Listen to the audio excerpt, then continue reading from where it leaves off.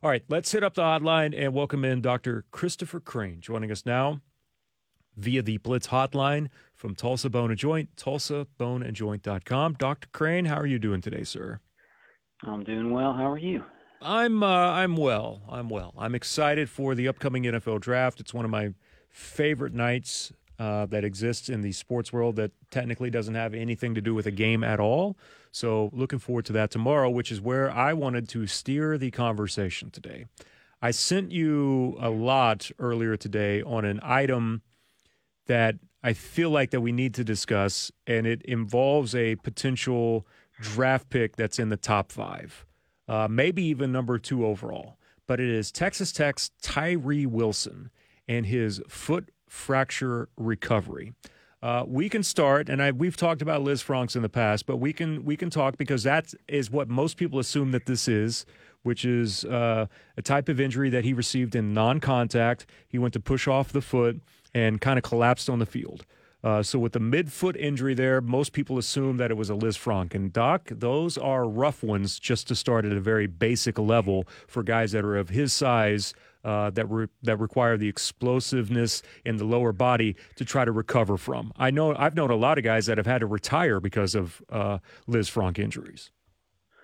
Yeah, it's a crucial ligament in the midfoot, and it kind of connects the tarsal bones to the metatarsals, which are the very long bones in the foot. And it's a huge structural component. It's where a lot of the stress of the foot and sprinting and in explosive motions travels across. It's named because in the Napoleonic times, this guy Lisfranc figured out that you could amputate there cleanly because there really is no bony connection across. It's all ligament, and so that was his big contribution, was that was a clean spot to amputate. And so if that doesn't tell you that literally everything connecting into soft tissue, then nothing will.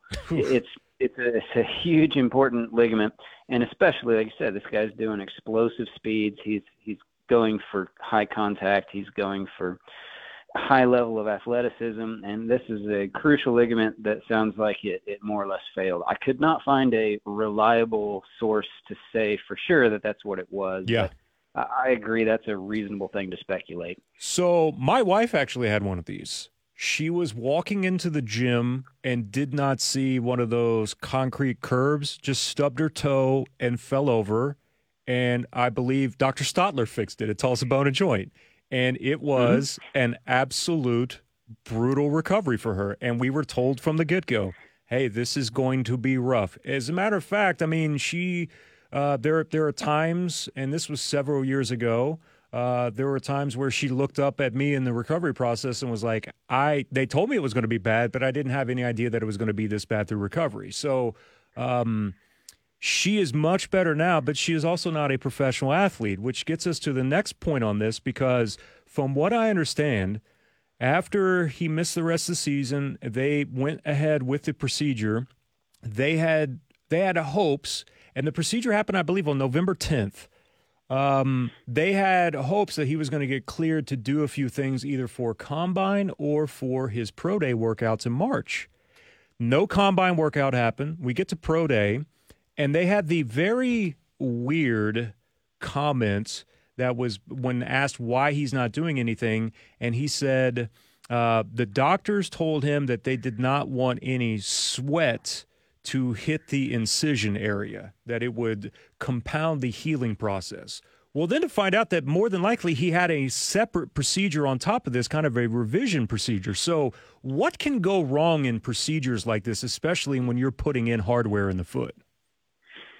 I mean, the whole goal of the surgery is to reinforce that area and give it stability and if necessary, even reconstruct or reinforce that ligament so that you can heal in a way that allows that foot to tolerate not even just sprinting, but walking and pressure across it. And so usually, typically, that's with screws, although they're getting some of the surgeons will do wires to hold everything in place and let it heal.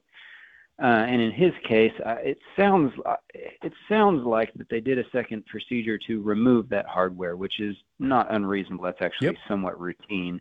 I couldn't figure out exactly if he had a specific complication or not, But a lot of the worry that you have is either for healing troubles that you've held everything in place, but perhaps it's not necessarily bridging bone across like you'd like it to, or it's healing in a way that's not anatomically the way you need it to. And so if there is a complication, typically it has to do with the healing that's taking place, even though you're holding everything in the right spot. Is it managing to still heal correctly? And sometimes they'll even do things like revision with some bone graft, where they take bone that's been donated and then place it into the space where you want that bone to heal across, kind of giving it some scaffolding and giving it a way to bridge that gap between the two pieces of the fracture, assuming in his case that he had a fracture, which I'm also suspicious of just from his story. And so in those cases, you do have to revise and make sure that healing process is going well. It looked like a source I found suggested that the second surgery was simply to remove the hardware, and that they just wanted the incision to heal up, which also would be something you don't want infected. And so sweat and workout and activity might be something he'd hold from. But it gets speculative, and this is a slow process. I mean, as you got to unfortunately experience with your family, this could be many months of recovery and getting back to normal activity. So I'm trying to remember what the timeline was like, but I had read somewhere where the 4-month time mark, and this is back to Tyree, the plan to get the hardware out was at the 4-month mark, and he was advised at that point, right, through the incision. But is the timeline about correct there on 4 months, or is that coming out a little bit sooner? Do you want it to typically come out sooner than that, or do you leave it in there longer to make sure that all the healing is actually happening? So where, in your opinion, is he at with a 4-month mark? I think that's not unreasonable. The numbers I've seen are 3 to 6, and I'm not the one doing these surgeries, but that it probably depends greatly on the healing, on how well he's returned to normal activity, not necessarily including high-level athletic play, but is he able to return to routine activity without pain? Do the x-rays show good healing and then no issues with union of any kind of fracture that's there? At which point hardware removal is fine, because you don't necessarily want to take all of the motion out of that joint. You just want it to be stable. And so screws that truly fuse it aren't necessarily helpful long term. Again, depending on how it heals and your level of play. But I would say 3 to 6 months wouldn't surprise me for a hardware removal after a surgery like that.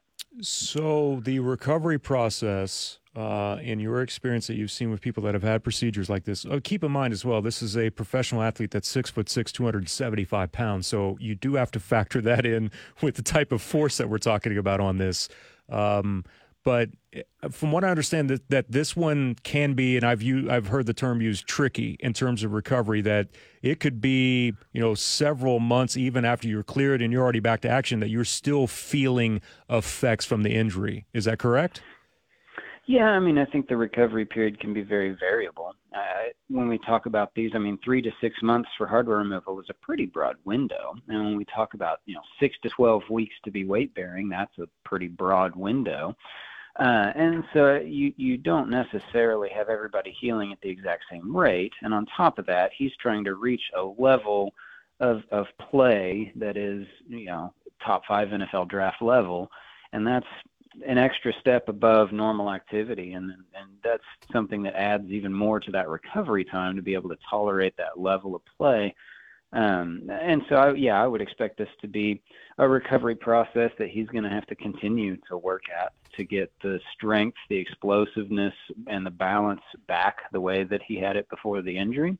Not that he can't, it's just going to be some dedication on his part. And the most important thing out of all of this is that he does not have to go out and perform next month. I mean, camp will start in July. So there's some extra time there. Yes, they have rookie camp and everything else, but the season doesn't roll around till the fall anyway, so it's not like they're requesting him to go out and try to perform on this in a very short time frame. And even if someone does take him, they're going to be very cautious with him moving forward with his foot injury.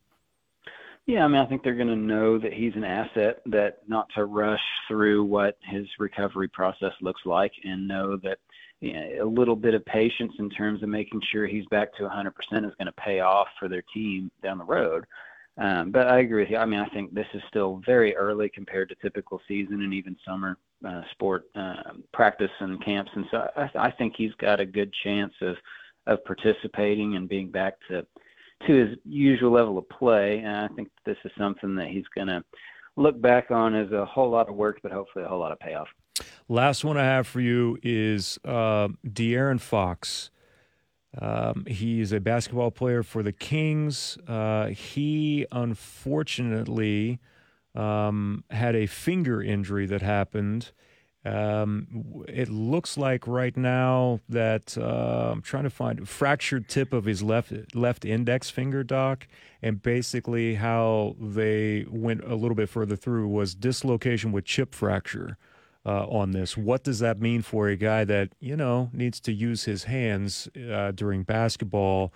And what would this mean for maybe one of the better players and one of the younger teams in the league here trying to fit in playoff games at this time? Yeah, that's a tough injury. I mean, that's obviously going to be a high activity area for his sport. He needs to be able to catch balls, push passes out, and be able to have the finger not be so sensitive. It depends on exactly the way that's fractured, and I don't have an image or a diagnosis in front of me, but the thought is that it can either be the very tip, kind of tuft fractures, which are more often crush injuries, and that can heal as long as the nail is not particularly involved. Or you could have other avulsion type injuries where the tendons attach on the bone. You can have an injury where that tendon is pulling and then they get blocked or they get hit, or we call it mallet finger, but they don't have much of that anymore. But in the sense that the tendon is firing and the motion gets blocked, but the tendon still fires and pulls a little fleck of bone off. Instead of pulling the bone into its motion, it just pulls its anchor. And those take longer to heal. Those can even sometimes require surgery depending on exactly how they've broken, so that tendon still acts on the distal phalanx, that last bone in the finger. And so exactly how he has that injury and exactly where it is become extremely important. And to make sure that we preserve the motion and the action of the tendons on that finger, it gets detailed really quickly. And so that's something that the details of which are going to be pretty crucial for how quickly he's able to return. And I don't expect that he's not going to have full function, but I would expect that how he gets back to that is going to be very dependent on the details there. He said tonight that because he's been using padding and a splint on the injured finger, he said that he felt comfortable in practice in terms of dribbling wasn't that big a deal at all. But he said that the one area that he was concerned with was, of course, shooting, and he's been giving it a go in practice as much as possible with this. But he's at least going to try to give it a go tonight in Game 5. I think that's got a good shot. I mean, especially if he's tolerating that already, and the physicians are happy with how he's able to heal from this kind of injury. That's a good sign, and essentially that. The worst ones that require surgery, I think his recovery would be even more substantial. Dr. Crane, we appreciate it, man. Thank you so much here on this Wednesday for joining us. You can check out Dr. Crane and all of the physicians there at Tulsa Bone Joint by checking out the website, tulsaboneandjoint.com. Call the main location at 918-392-1400. Or if you want to check out Dr. Crane himself, there at the Sand Springs location, you are able to do so. Doc, good stuff today. Thank you so much for all the Tyree news as we approach the upcoming NFL draft, and we will check in again with you next week. Sounds good. You take care. Thank you. That is Dr. Crane joining us here on the Blitz 1170. Again, website, tulsaboneandjoint.com. Take a time out. We'll come back. Jacob Unruh will join us next here on the Blitz 1170. So I'm watching a picture of Aaron Rodgers hold up his new Jets jersey. That's going to take some getting used to here on the Blitz 1170.